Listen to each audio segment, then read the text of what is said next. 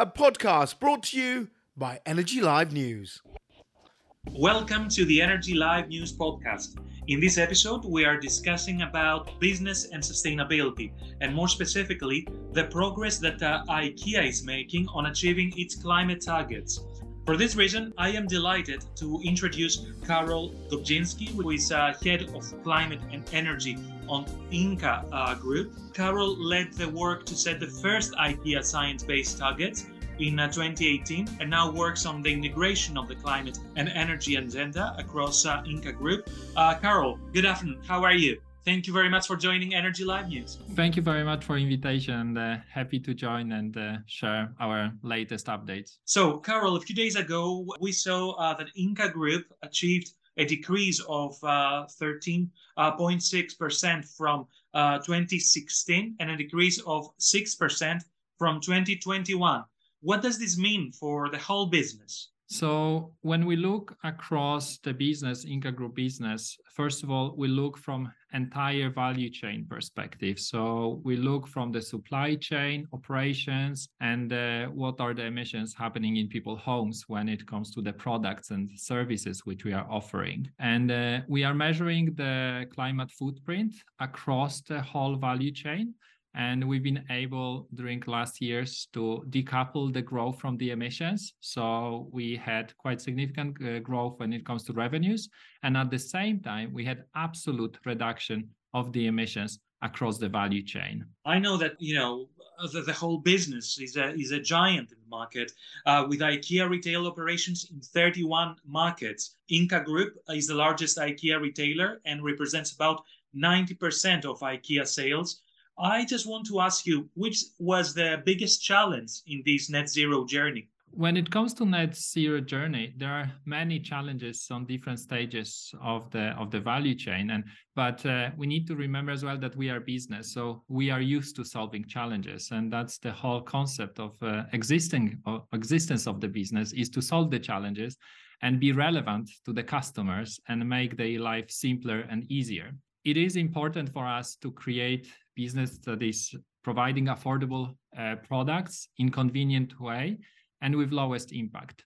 As we are going into the decarbonization and reduction of the emissions across the value chain, it is important for us to map where do we have synergies, where we can decrease the costs through taking climate actions, and where we can grasp new opportunities through enabling the reduction of the climate footprint by our customers. Zooming into, for example, one of the areas of the last mile deliveries, as a part of our footprint, we are including as well the emissions connected to delivering products to people's homes. And we have commitment to be 100% zero emission deliveries by 2025. And to make it happen as well, of course, we are relying partially on the existing infrastructure, which is enabling to charge the vehicles. We need to collaborate with the manufacturers of the trucks to deliver the trucks which are meeting our needs, as well as working with the service providers, because that's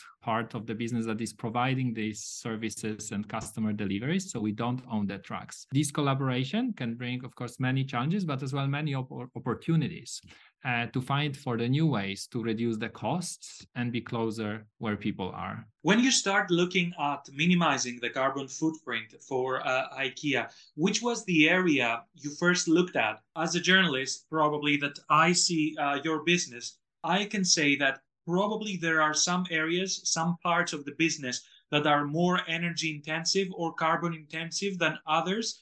So which was the first thing that you looked at? So the first step, which we believe it should be the first step for any business, is to understand the climate footprint across the value chain.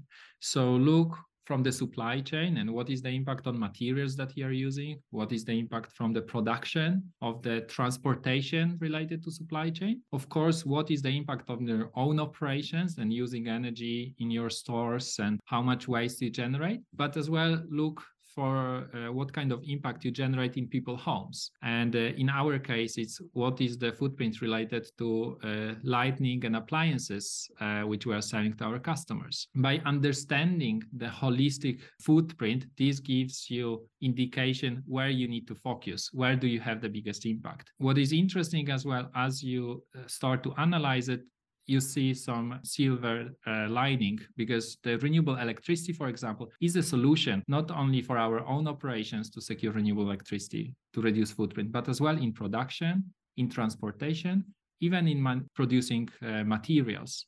And the last part connected to people's homes, where we've been focused a lot as IKEA to reduce the footprint and improving energy efficiency of LED lighting, which we are selling from 2015, where we phased out all the non-LED lighting from the range. I know that IKEA and Ingka Group, more specifically, has set out some ambitious targets. For example, Ingka Group and IKEA wants to become climate positive by 2030 and net zero by 2050.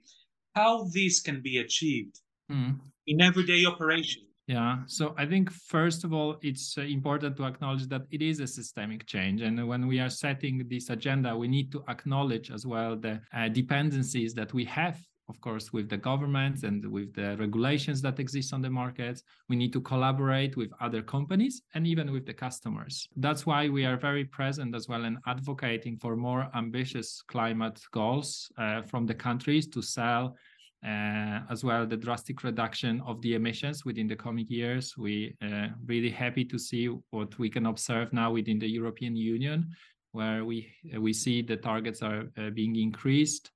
And at the same time, we see that market is following. And the same with, for example, the customers, that we need to offer, for example, more plant-based options, and then make it as well attractive to the people, make it affordable. And that's why when it comes to pricing of plant-based option versus meat options, we are aiming that they are on the same price or lower. So to secure that, to enable people to choose lower climate footprint options. And to meet our climate positive ambition, we of course need to firstly drastically reduce emissions across the value chain. The second area where IKEA is focusing on is removing and storing carbon within the value chain. Since the IKEA products are mainly built from the renewable materials, it is important to integrate carbon removal and storage within the value chain.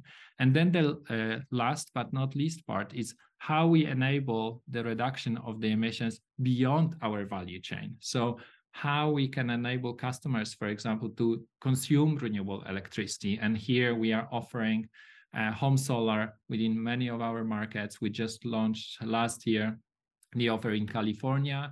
We are as well piloting the heat pumps in Sweden. So we using our experience of making things simpler, more affordable and accessible, we would like to bring this knowledge towards the different solutions which are new to our range as well. Undoubtedly, businesses in the current environment face multiple challenges, one of which is the current energy crisis.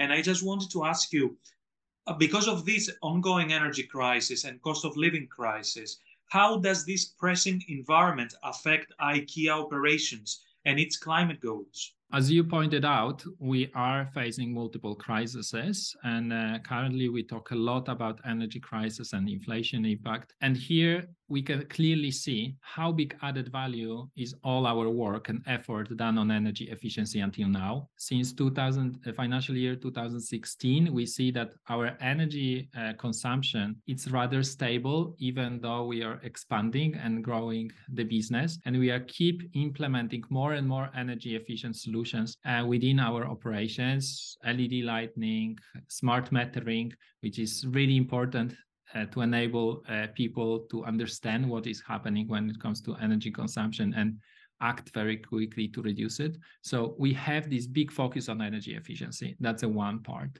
The second part is we've been investing in renewable energy generation since 2009. Until today, we invested more than 3 billion euro. And we own and operate more than 570 turbines. across the world, and we are keep investing. We said that we will invest 6.5 billion by 2030, and this is enabling us to change the energy cost as well into revenue, and then this helps us to hedge the energy costs going further.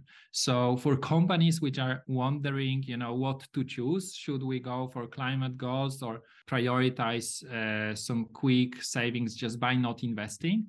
Not investing, it's not the solution, especially since we are going through such a big transformation, and there are so many new opportunities on the market to reduce the cost for the businesses as well as gain new revenue streams. So as I can understand from what you have already said, is that you try to offset these rising energy costs by deploying more energy efficiency measures and more renewables. Is it correct? What we are exactly doing, it's we are investing in energy efficiency first, and I think this is really important because the cheapest and cleanest energy is the one that we never consume, and the second one, it's we are changing the energy cost as well into revenues through investments. Yeah, you can call it like offsetting of the cost. We call it more hedging of the cost. So overall, what can you say about the rising energy prices and whether these rising energy prices have an impact on IKEA operations? When it comes to energy prices and the increase, first of all, we see that what we've been doing for the last years pays off, and we need to continue doing that going further. Of course, the higher energy cost brings even more focus into to look closer and to see if we can deploy even more energy efficient solutions within the organization to reduce the cost more drastically and the consumption. So we are often saying that we always need to find a way to use the crisis to create something good.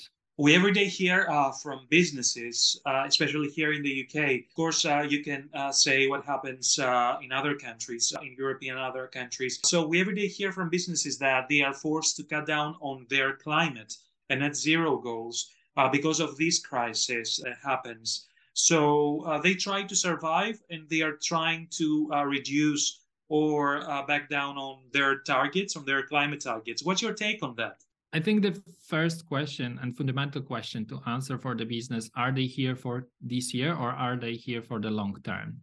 And it's clear that to be relevant, to attract talents to work for you, and to have customers who are finding you as a relevant, you need to invest to reduce emissions, and you need to offer the low climate footprint solutions to them. So even though not investing might sound something as a short-term solution, it's actually just putting the companies into risk by being not relevant within the coming years, within this fast-changing environment. How optimistic you are, Karol, about the future, about net zero future? Do you believe that the climate risks and the 1.5 degree scenario can be mitigated? And if so, in what way? Which technology do you think can help countries and businesses do better for climate? First of all, 1.5 should be a limit, not a target for us, because we know to avoid the human suffering and going beyond 1.5, it's impacting people access to food, water, housing. So we don't have a choice. We need to do everything what is in our power to stay within 1.5. But of course, to make it happen, we need to have very collaborative mindset. We need to collaborate with the governments, and we need to advocate for ambitious targets and regulations which are enabling us to deploy faster the solutions. And we need to collaborate as well with local governments, with the cities and other companies, because none of the companies existing in silo. It's relying on the supply chain and partners that they are doing business with. So deployment of the solution requires this collaboration. And then the customers, and we see based on our climate action starts at home research, which we are doing every second year, that people willingness to act is very high. And the majority, almost all people, are worried about the climate change and want to be part of the solution, not always finding the affordable and convenient way to quickly change the behavior, but it's clearly showing the potential for the companies that that's the way we need to go. So I'm optimistic about staying within 1.5. At the same time, acknowledging that we need to act with higher speed, even though many of the trends are showing the positive direction. My final question is, looking ahead for the next few months, which are IKEA's biggest next steps in its energy and climate agenda? So we will definitely be very focused on increasing renewable energy use in our operations. We are integrating our generation with consumption, as well as we are investing in retrofitting our buildings to use renewable heating and cooling solutions like heat pumps. And so renewable energy, it's one big focus across the value chain as well for our colleagues working with IKEA supply chain. And the second part is about choosing materials with lower climate footprint. And the third part is developing further and transforming to become circular business model that we meet people in a circular way, as well as provide services and products enabling prolonging product lives. Karol, thank you very, very much for your time. It was really a pleasure talking to you. Thank you for joining. Thank you very much. Thank you for listening to this Energy Live News podcast. Please follow us on social media and subscribe to the website at www.energylivenews.com.